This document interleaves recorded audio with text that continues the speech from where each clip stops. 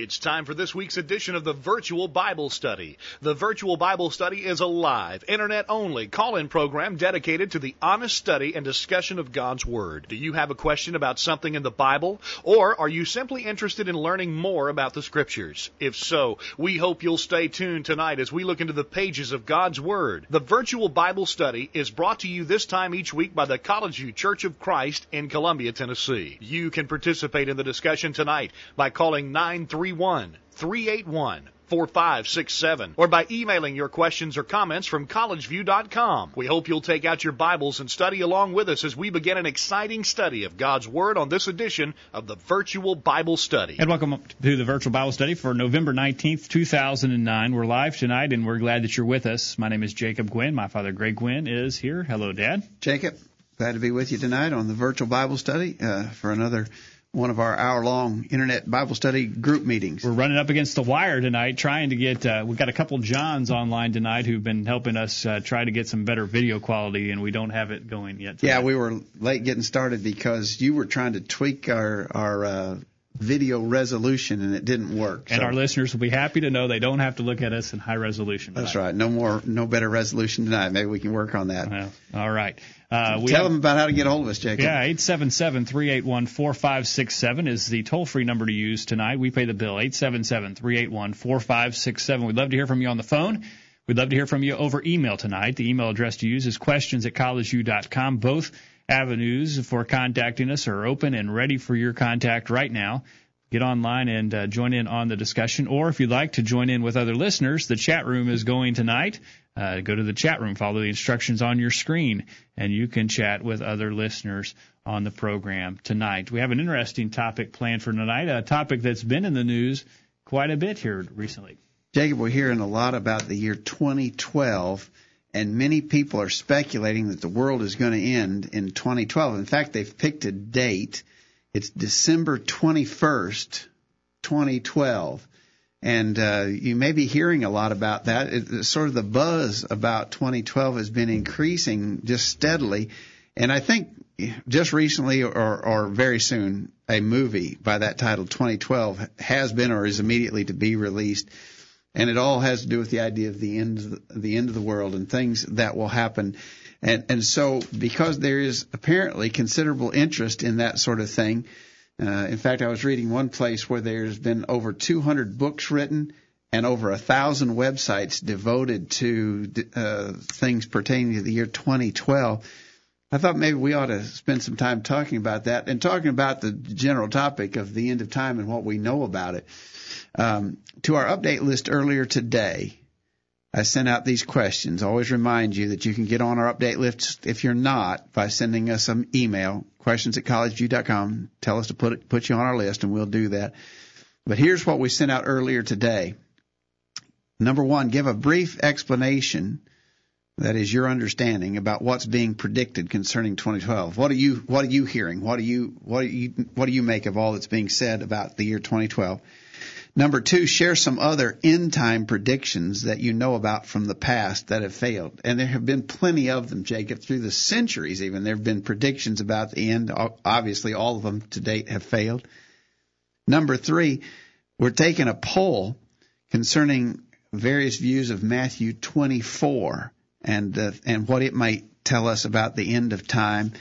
And if you got, and we don't have that posted anywhere except in our update posting, if you got our email earlier today, there's a link where you can go to take that poll, and we're going to talk about Matthew 24 and how it relates to anything pertaining to the end of time.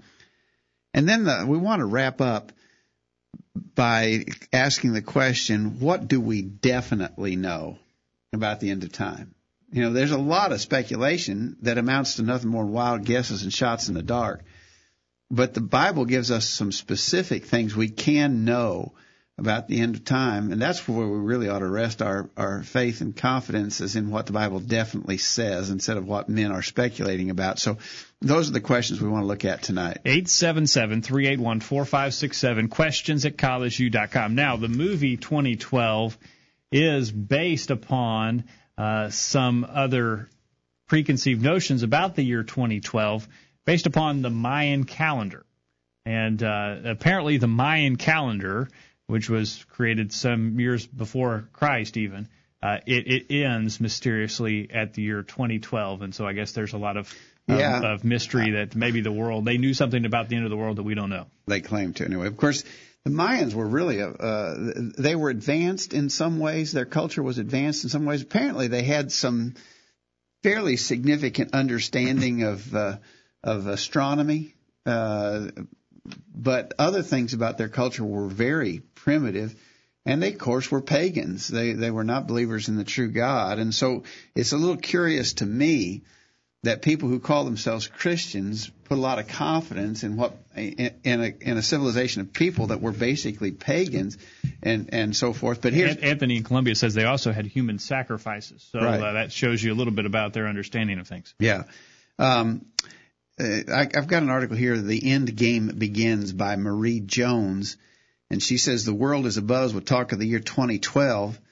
For some, the year hints at apocalyptic end times, a period in which the world will be thrown into utter chaos and violent upheaval, a turbulent and tumultuous epoch in which both natural and man-made disasters will decimate and possibly lead to the extinction of life as we know it.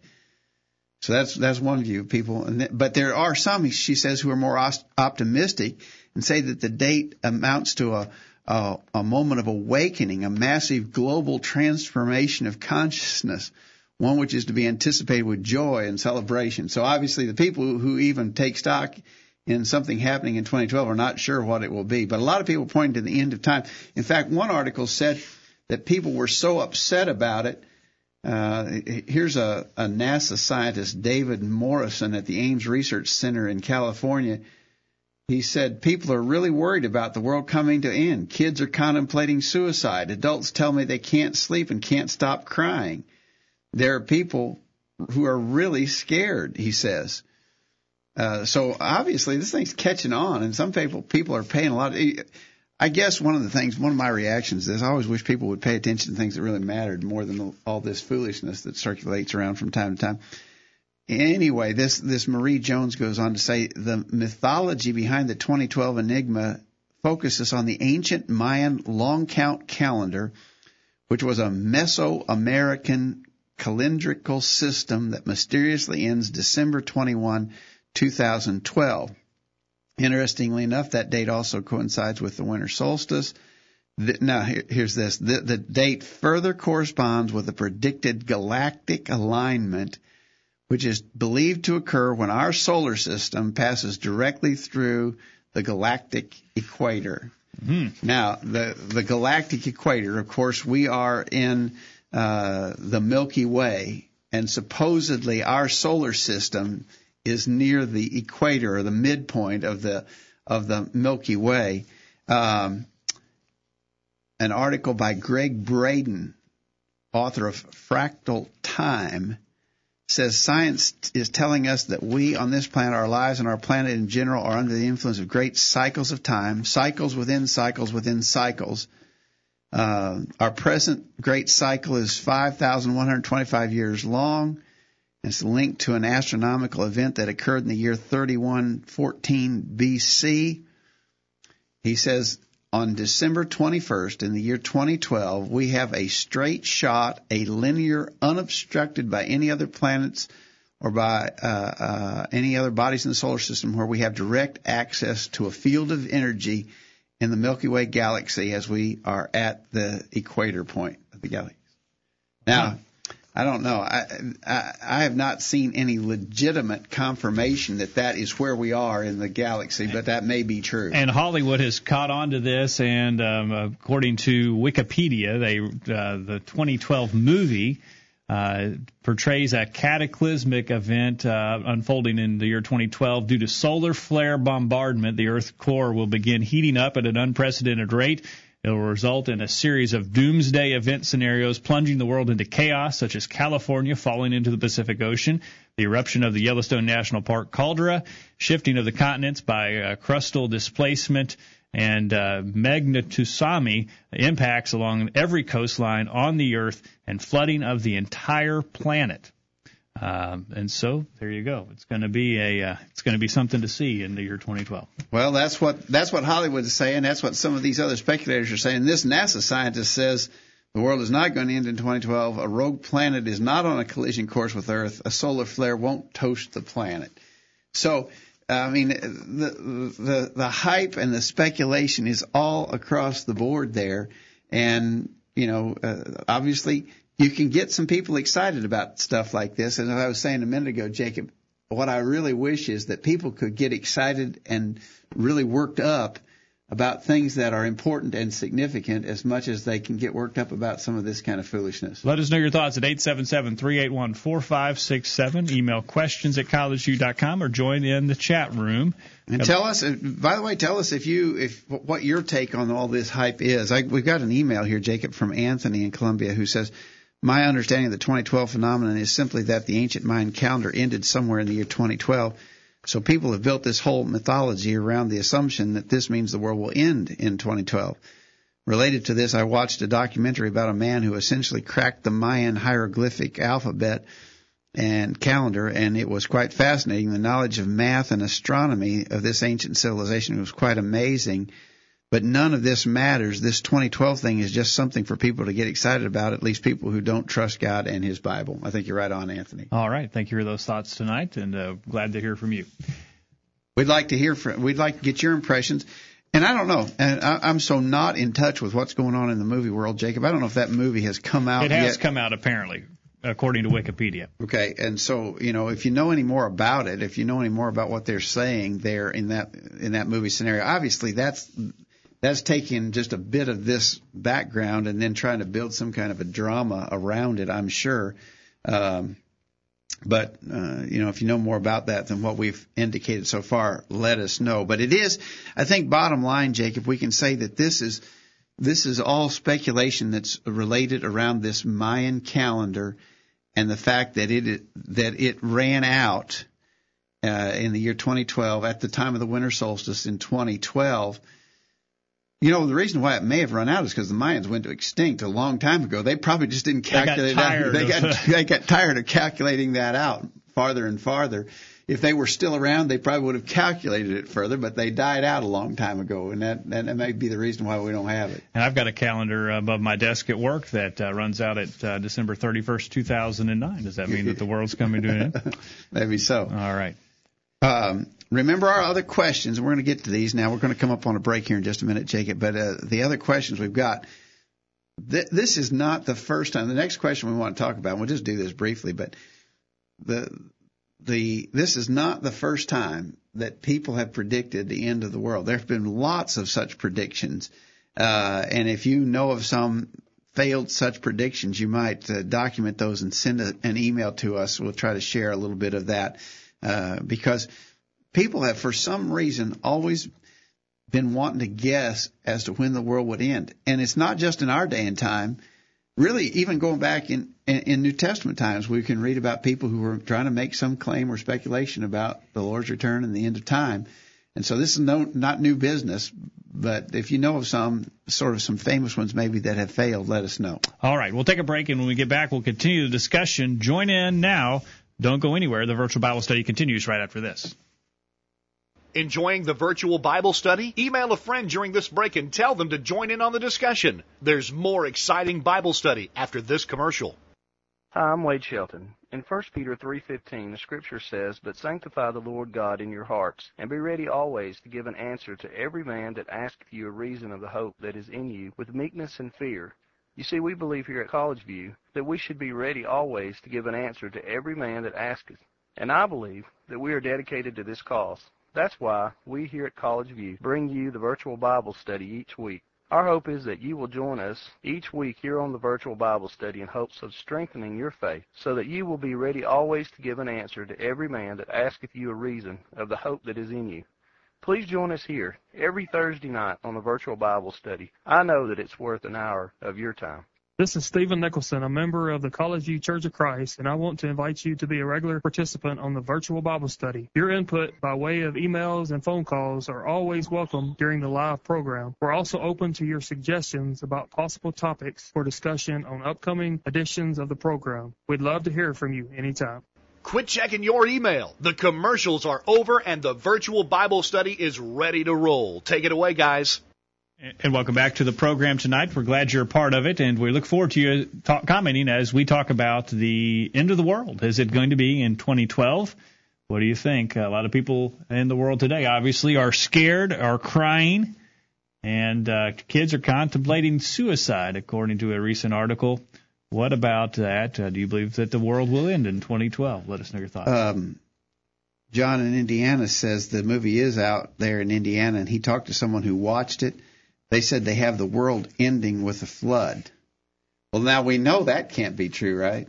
We know at the end of Noah's flood, God said that would never happen again in Genesis chapter 8, at the end of Genesis chapter 8. And so we know that that's a false prediction for sure concerning that movie, if that's what it is. Absolutely.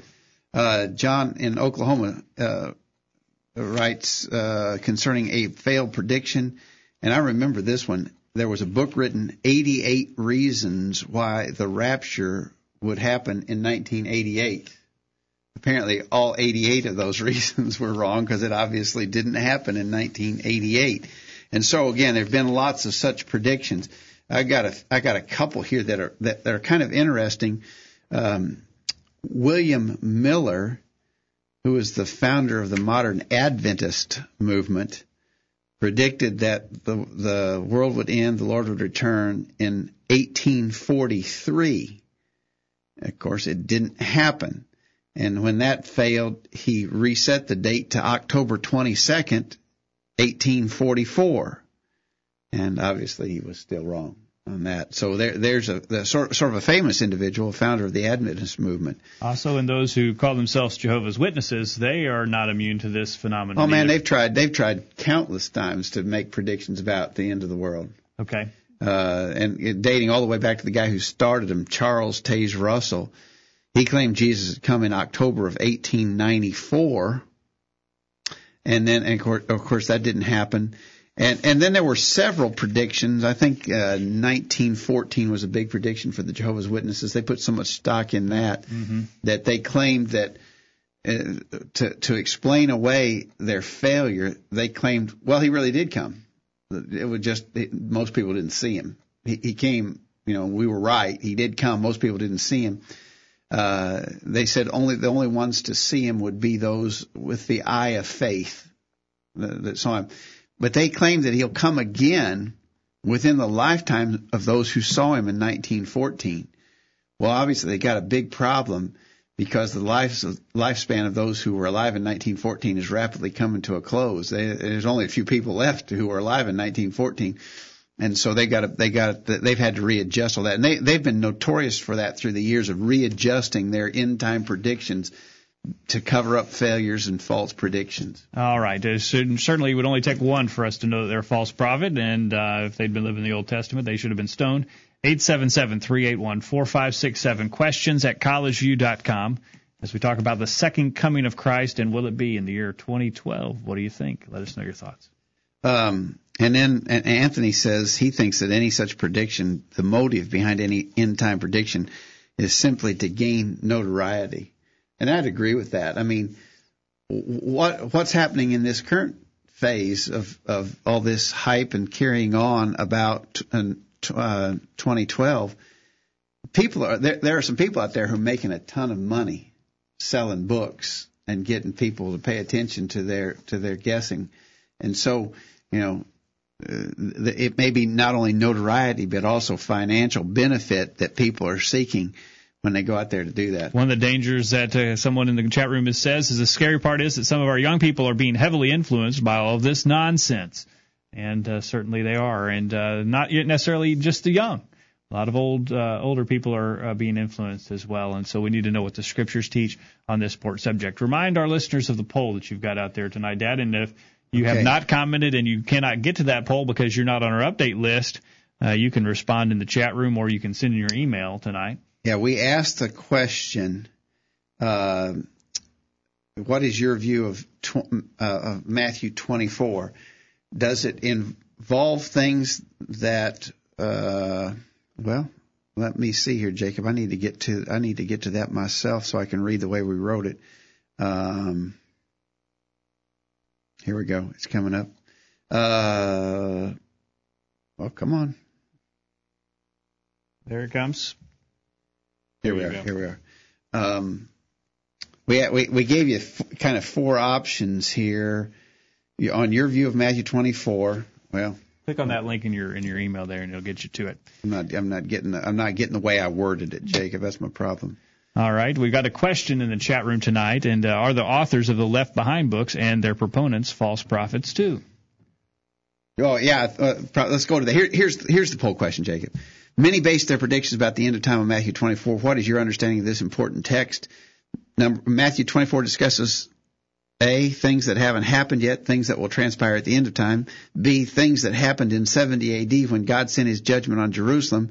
C, both the destruction of Jerusalem and things that will happen at the end of time. Or D, something else. Okay. So that's the question we ask, and we're getting some results on that.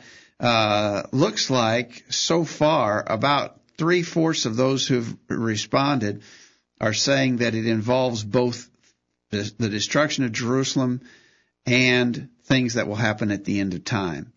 We've got the majority. Well, yeah, it looks like the majority is that, and then running second is things that happened in 70 AD. In other words, it's all about 70 AD. And then we have only one who has responded and says it involves things that haven't happened yet, things that will transpire at the end of time. So majority opinion right now in our poll is that it involves both the destruction of Jerusalem and things that will happen at the end of time. And that's what we want to talk about. Let's talk about Matthew 24 a little bit. Do you want to dive into this question about the Left Behind books and the Left Behind authors? Well, let's talk about that. I imagine that most everybody who's listening understands that Left Behind series. That it's all tied up in premillennial theory, and we have talked about premillennial theory on the Virtual Bible Study before. The books and the movies are wildly popular. Yeah, oh yeah, very popular. Here's the idea. Let me give you sort of a thumbnail sketch of premillennialism, the way they predict things are going to happen. The prediction is that there's going to be something happen called the rapture. And most premillennialists think it's imminent. It's got to happen real soon. And the idea is that when the rapture occurs, the righteous people of earth will be caught away. They'll just disappear. They'll go to be with the Lord, and they'll leave the rest of the world behind. And those books and movies are based upon what happens when the righteous, the good people, are raptured away. And if you're among those who are left behind, they argue that the world's going to enter into a long period of terrible tribulation. It's going to last 7 years. It's going to be awful. And you can imagine that probably would be true. If you took all the good people away and left just the wicked people on earth, things would go from bad to worse. So the Left Behind books and movies are talking about, they're trying to sort of base that on the concept of being you're among those left behind. You're not among those who are raptured to be with the Lord. You're going to be here on earth in that 7 years of tribulation. At the end of the 7 years of tribulation, the Lord is going to return. He's going to come with his angels and his saints. The assembled forces of evil are going to fight against him in the great battle of Armageddon. Christ will be victorious, and he will set up a throne, a literal throne in the city of Jerusalem, David's throne restored in the city of Jerusalem. He'll reign over the whole earth, a peaceful reign in his kingdom for 1,000 years. And at the end of that 1,000 years will come the final judgment and so forth. That is the theory of premillennialism, and the Left Behind authors and movie directors have been, again, making a fortune speculating on that rapture and those who are left behind when the rapture occurs. The book was written by Tim LaHaye and Jerry Jenkins, and LaHaye's a big premillennialist. Okay, and their books have not been just ruled out by everyone who is in the religious world as being kooky. Jerry Falwell, he said that in terms of its impact on Christianity, it's probably greater than that of any other book in modern times outside the Bible. So he believes it's an accurate representation, or at least it is a helpful representation. For those from his point of view, of course, he was a premillennialist. Falwell was, and so he's thinking that this is getting people thinking in the right direction. They were novels. And it told the story of individuals imaginary individuals who were in that left behind scenario, but Falwell, because he thinks it's worthwhile to promote premillennial thought, he thought it was a good thing and get people thinking in the right directions. That's where he was coming from. All right, 877-381-4567, questions at collegeview.com. So are the authors of the Left Behind books and their proponents, false prophets, too. Well, I'd say yes. At least they're making their trade based upon things that are not taught in the Bible. All right. And so, if it was just pure, imagination, but it's playing upon religious false teaching. It's not. I mean, anytime you write or read a novel, you're dealing with the make believe, things not real, imaginary things, and that's not necessarily bad. But in this case, I think it's bad because it's making its basis on religious false teaching. And leading people to religious conclusions that are false, and so I think it's hurtful in that sense. All right. 877-381-4567, questions at collegeview.com. Is the world going to end in 2012? Is there going to be some cataclysmic event that will cause the world to be destroyed? Or if you believe that Christ will return to this earth and then the earth will be judged and destroyed after that, do you believe that will happen in the year 2012? What are your thoughts? We'd want to hear from you on the program tonight. We got a question in the chat room from Sharon, who asked, where in the Bible does it mention a battle or Armageddon? In Revelation 16, in Revelation 16:16, it says, he gathered them together into a place called in the Hebrew tongue Armageddon. And so it's talking about a battle of good and evil. Of course, the book of Revelation is a book full of figurative imagery. And we usually point out when we look in the book of Revelation, the very first book says it's a book spoken in sign or symbol. Yep. And so for people to make literal application of the imagery that's described in the book of Revelation is always dangerous. When you try to make a literal application of a figurative passage, you get in trouble every time. And the people who go to Revelation, of course, Revelation chapter 20 is the only place in the Bible that talks about 1,000-year reign of Christ. And again, people trying to make a literal application of a figurative passage are going to get in trouble. Kind of interesting, just to show you how off base this can be. In Revelation chapter 20, again, this is the only place in the Bible that mentions the 1,000-year reign.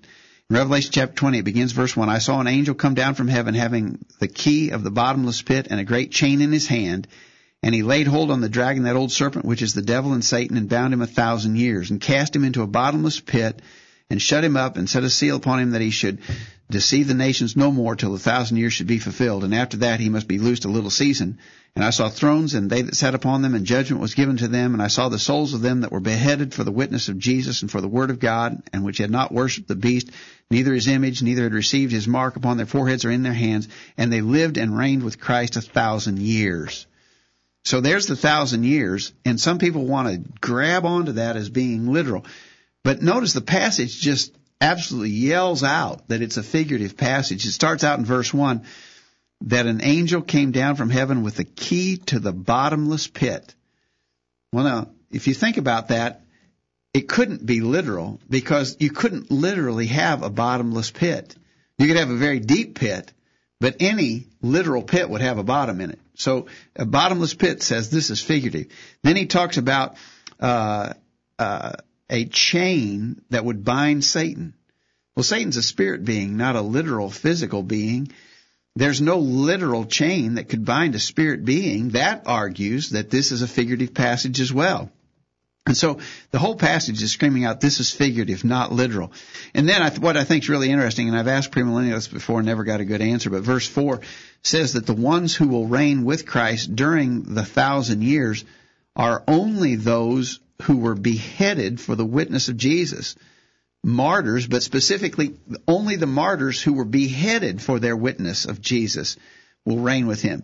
I've never met a premillennialist who believed that.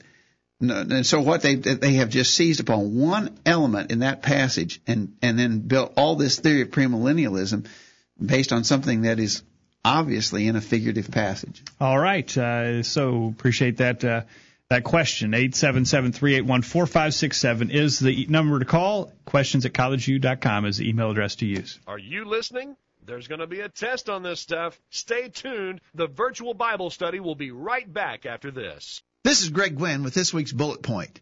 Do you believe that there is a God? Are you convinced that He is the creator of the entire universe? Have you examined the evidence and become persuaded that He not only has made everything, but also sustains all things that we see and know?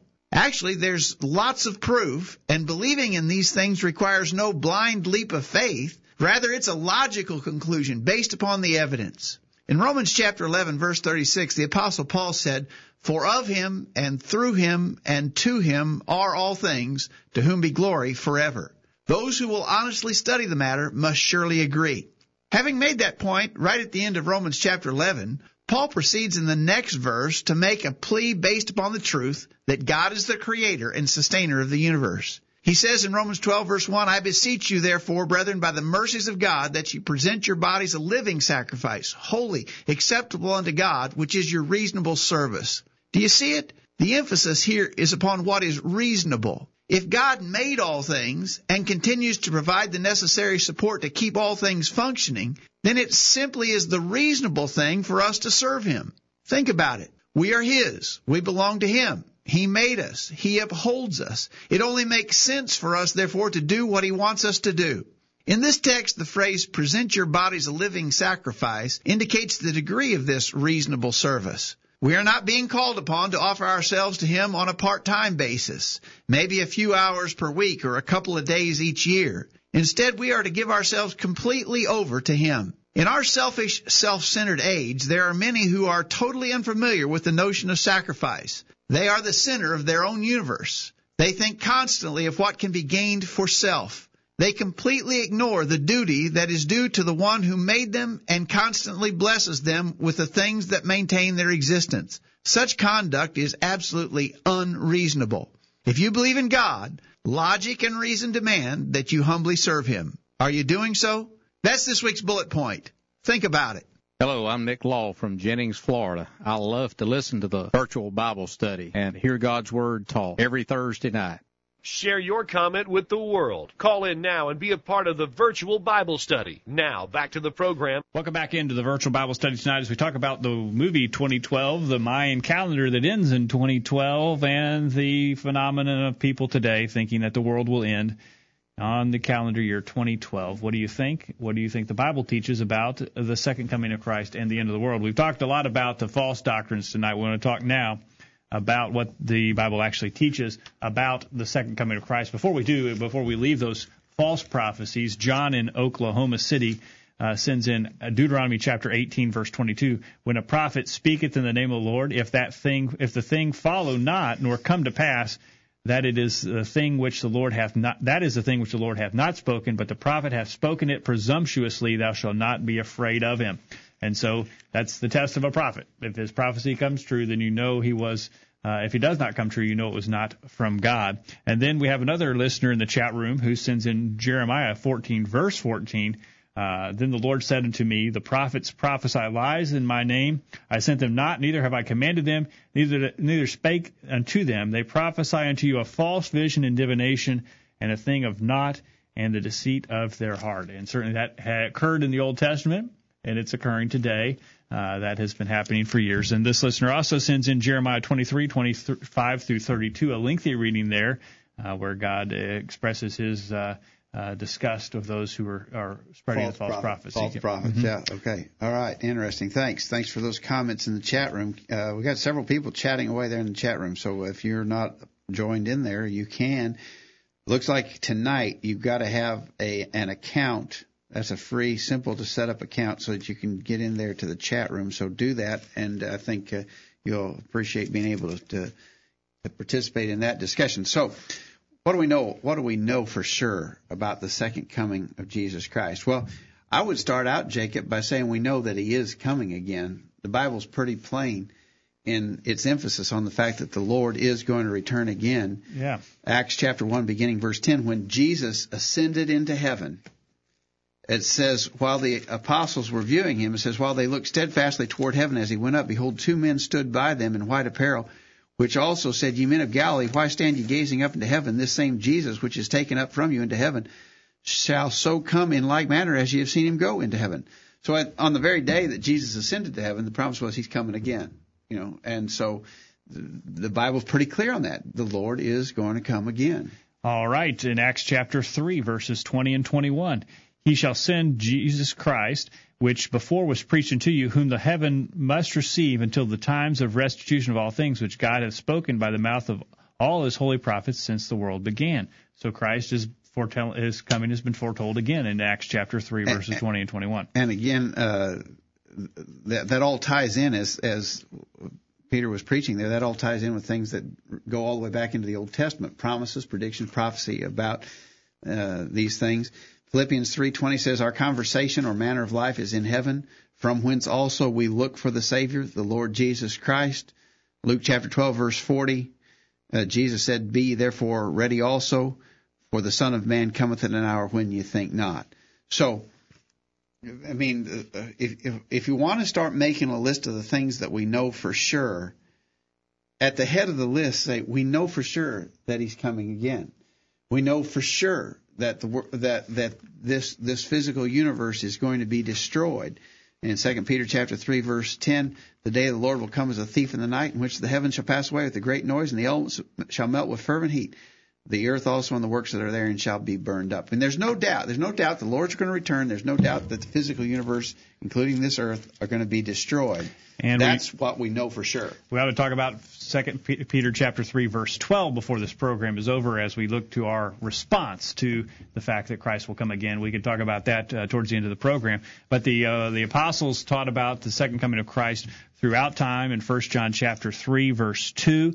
Beloved, now are we not the sons of God, but it doth not yet appear what we shall be. But we know that when he shall appear, we shall be like him, for we shall see him as he is. Christ will come again. He will appear.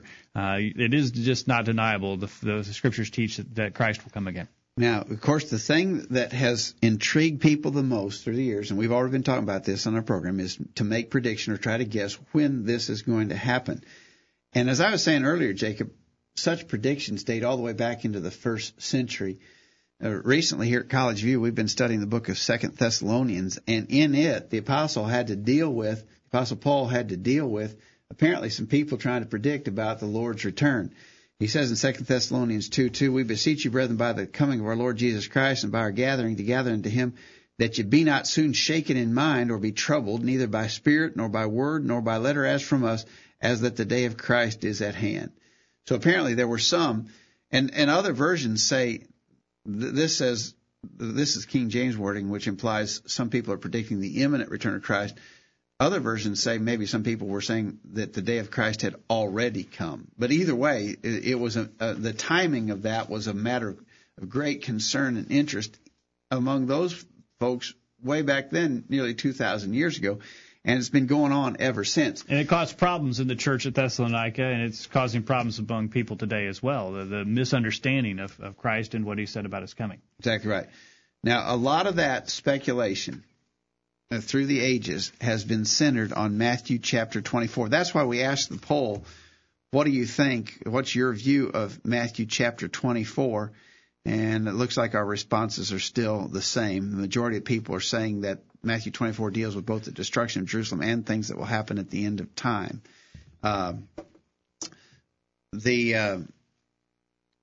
Matthew 24 is interesting because it mentions some things, and whenever you're listening to these teachers on the radio or TV, they'll always point these things out. In Matthew 24,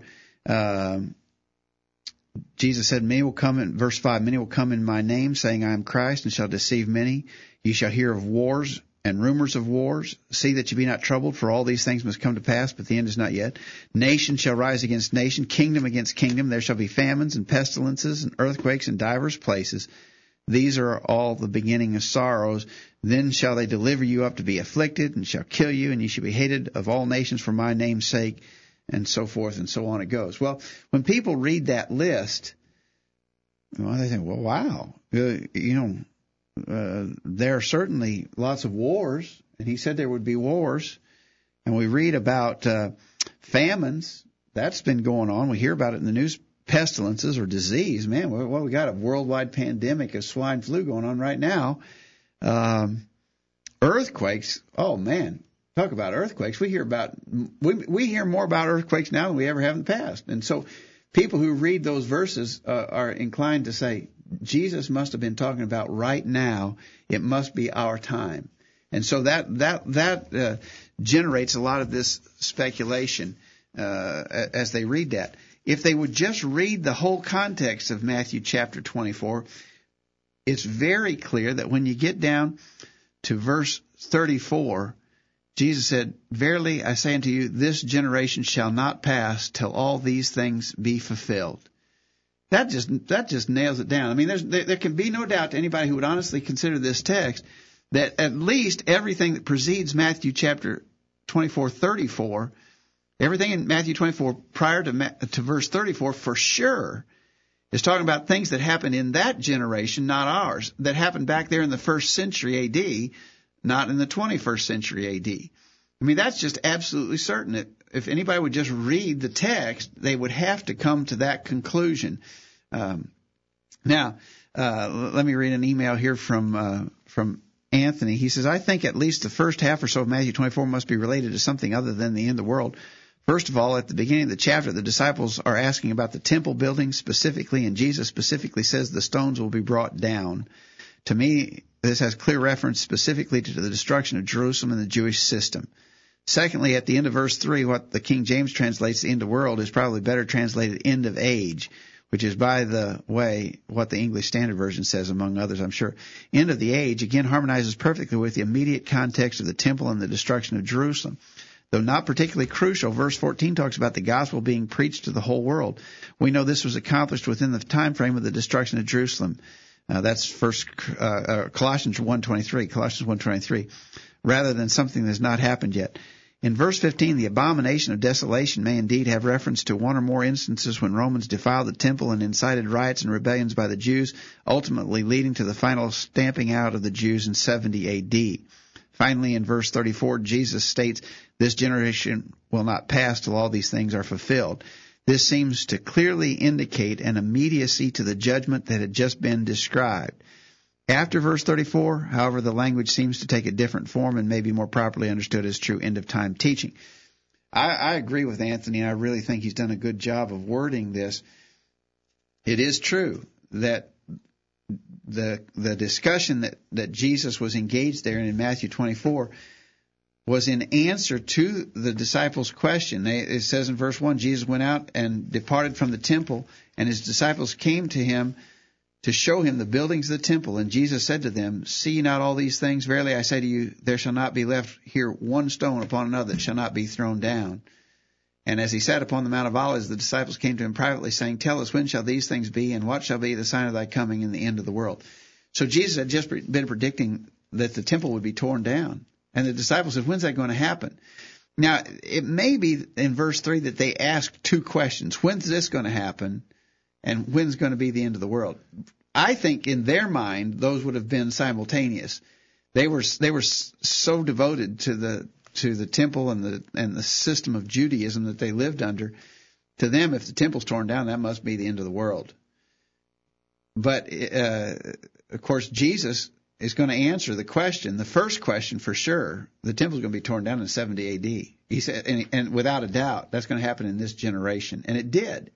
And Jesus' prediction came true. Now, did Jesus go on to answer a second question that wasn't related to the first? What shall be the end of the world?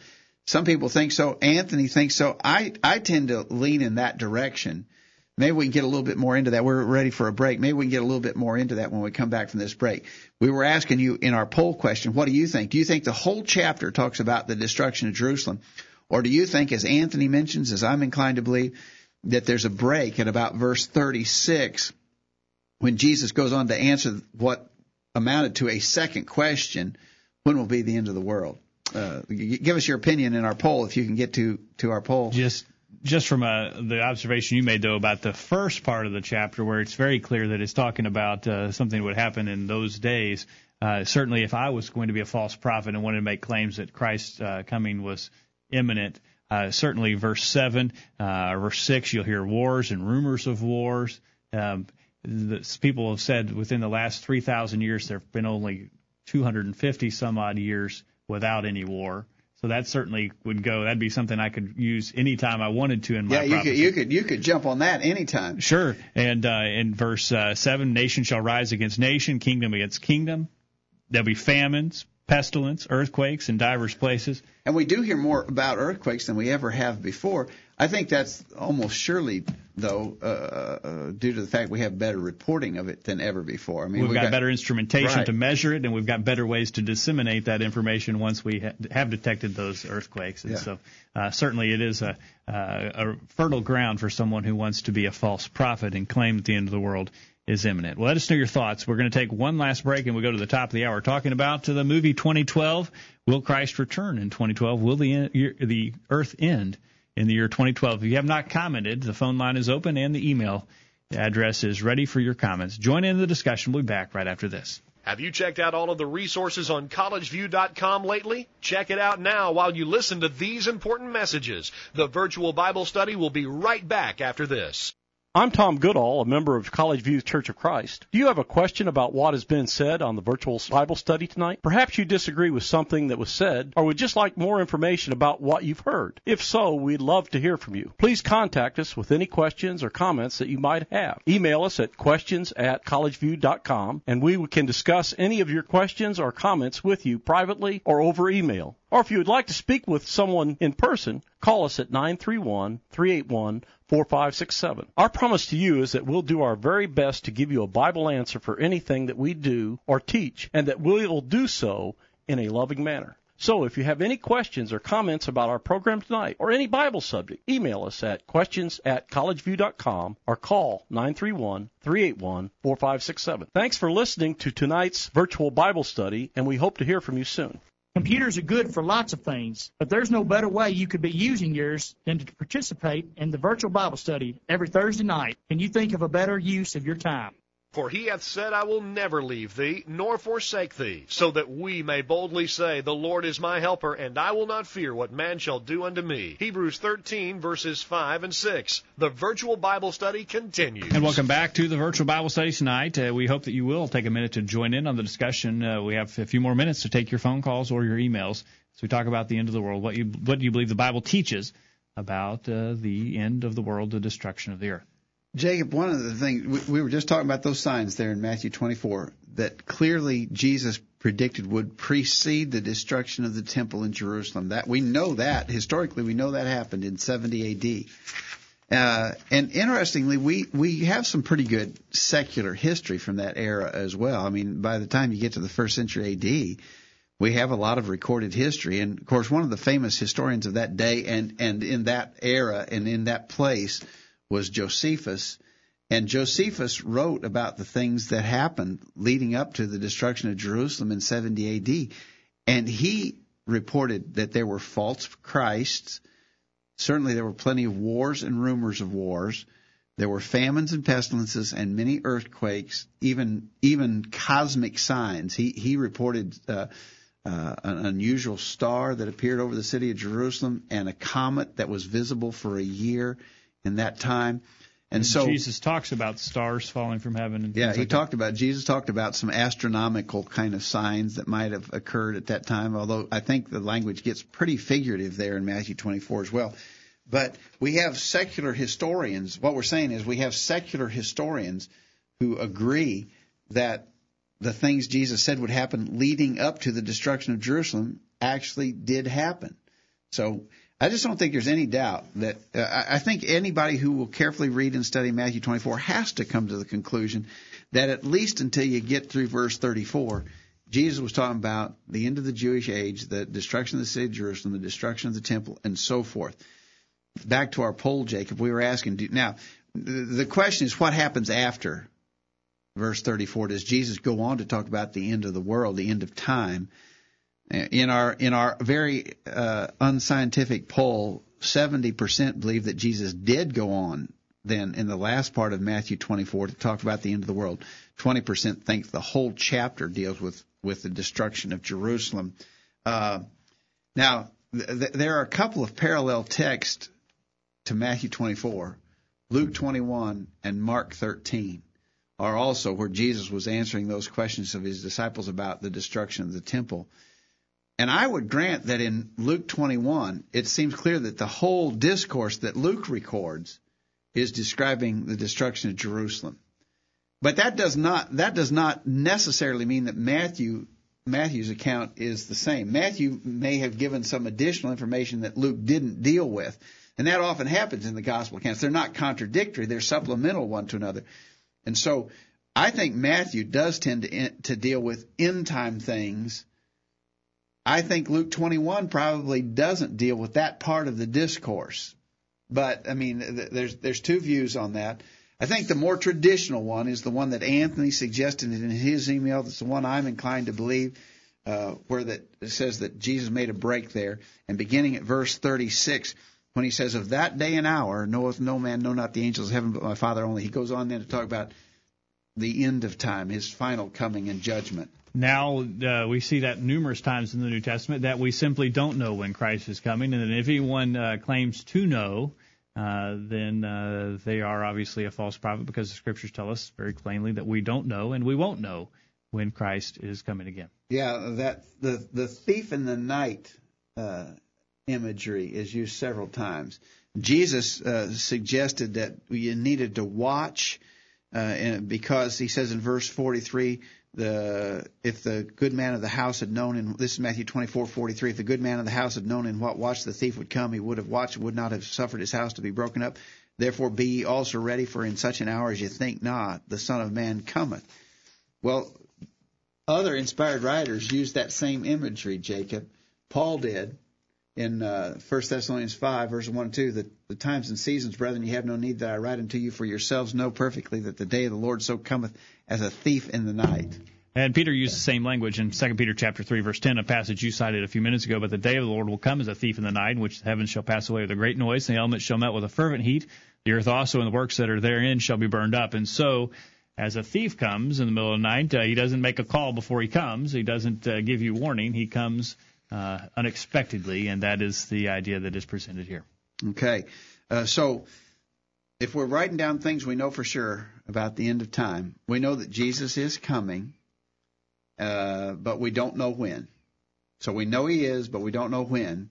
But we do know some other details about his appearance and what it will be like. For instance, we know that it's going to be a visible thing.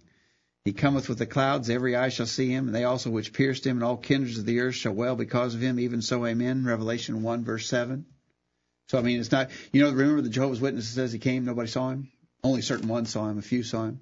I don't think this is the kind of thing that's going to be missed. Another passage, 1 Thessalonians chapter 4, verse 16 tells us he's going to come audibly. You're going to hear it. A passage the Jehovah's Witnesses misuse as well, and they think this references Jesus as being Michael the archangel. But in 1 Thessalonians chapter 4, verse 16, for the Lord himself shall descend from heaven with a shout, with the voice of the archangel, and with the trump of God, and the dead in Christ shall rise first. And so there's going to be noise as well. I don't know what, I never know. I couldn't tell you. What's that sound of that shout, the voice of the archangel, the trump of God? I don't know what those are going to sound like, but I got to tell you, my impression is you won't miss it. It'll be like something that nobody ever experienced before. It will not be something that you'll miss. All right, and he will be on the clouds. As you see him, it says in 1 Thessalonians chapter 4, verse 17, and we which are alive and remain up shall be caught up together with them in the clouds, and to meet the Lord in the air, so shall we ever be with the Lord. So he'll be in the clouds. We know. So again, we're building a list. What do we know? We know he's coming. We don't know when. We know you'll see it. You'll hear it. He'll come in the clouds. He'll come with his angels. Matthew 16:27. For the Son of Man shall come in the glory of his Father with his angels, and then he shall reward every man according to his works. So the angels are going to be in attendance when that happens. Again, I don't know what that's going to look like, but I'm telling you, I'm sure it's like nothing anybody's ever experienced before. Unmistakable. And he's going to come, as we said, without warning, as a thief in the night, and so we may need to be ready for his coming. Now, Jacob, you suggested right here at the end of our study we might talk about what's sort of the so what of all this. So he's coming. So what? What's that mean to us? And what should be our reaction to that reality? It is a reality. There's no doubt about it. What should be our reaction to that reality? Well, we need to know why he's coming so that we can be prepared. And he's coming to judge the world. In John chapter 5, verses 28 and 29, marvel not at this, the hour is coming, which they which are in the grave shall hear his voice, and shall come forth, they that have done good unto the resurrection of life, and they that have done evil to the resurrection of damnation. So since we know that he is coming, we don't know when, and we know he's coming to judge the world, we need to be prepared for that. So not only those who are living, but also those who have died will be resurrected. All mankind is going to be in that judgment. He's going to judge all men. 2 Corinthians 5, verse 10, for we must all appear before the judgment seat of Christ, that everyone may receive the things done in his body, whether according to that he hath done, whether it be good or bad. So the living and the dead are going to stand before the Lord in judgment to receive either a reward or a punishment based upon how they've lived their lives. That's really the bottom line. That's what's important about all this. You know, the speculation about 2012 or any other predicted time of his coming doesn't matter. The Bible tells us we can't know. But what we can know is that he is coming and why he's coming and what will happen when he comes. And along those lines, 1 Thessalonians chapter 5, verse 4 tells us that even though we don't know, we won't be surprised. 1 Thessalonians chapter 5, verse 4 says, but ye, brethren, are not in darkness, that day should overtake you as a thief. We, with the knowledge that the Scriptures give us, it doesn't tell us exactly when, but it's not going to overtake us as a thief. We're going to be prepared. We'll be ready when he comes. If we've been listening. If we've been listening to what's really important, we'll be ready. All right. And then, of course, he's going to reward the righteous, punish the wicked. Matthew 13:41 and 42, the Son of Man shall send forth his angels. They shall gather out of his kingdom all things that offend and them that do iniquity, and shall cast them into a furnace of fire. There shall be wailing and gnashing of teeth. But Hebrews 9:28 says, Christ was once offered to bear the sins of many, and unto them that look for him shall he appear the second time without sin unto salvation.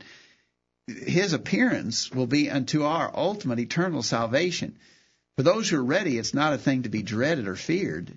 You know, we were reading earlier that NASA scientist said he's hearing kids talking about suicide, adults who are crying and can't sleep for worry. We don't have to worry about that. That's not something that we have to cry about or lose sleep over. That's something to look forward to. He's going to, again, Hebrews 9:28, Christ was once offered to bear the sins of many, and to them that look for him shall he appear the second time without sin unto salvation. It'll be unto our ultimate eternal salvation if we're ready. Looking for him is the idea of longing for him in 2 Peter chapter 3 verse 12, looking for and hastening unto the coming day of God, wherein the heavens being on fire shall be dissolved and the elements shall melt with fervent heat.